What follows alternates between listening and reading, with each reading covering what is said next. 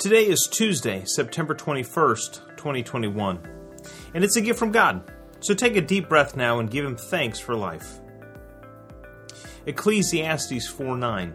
Two are better than one. This verse is very popular at weddings. Many couples choose to have this read at their ceremony because it is a powerful truth. Two are better than one.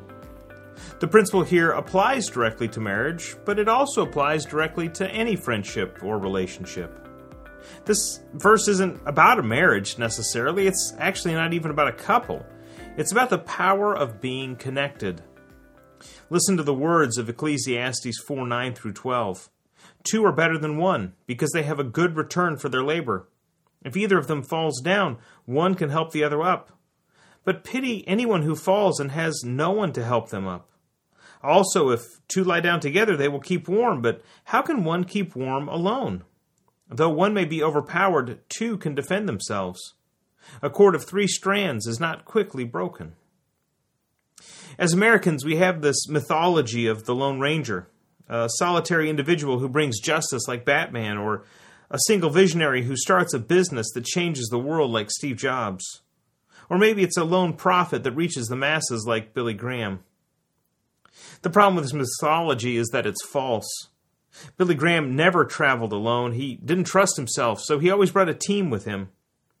Steve Jobs had Steve Wozniak. Batman had Robin. Even the Lone Ranger had Tonto.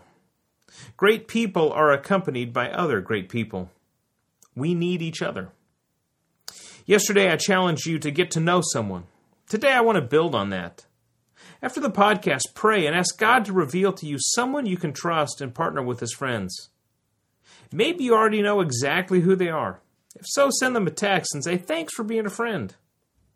But if you don't have that connection, or you perhaps need another one, ask God to show you who you need to connect with and start a conversation with them.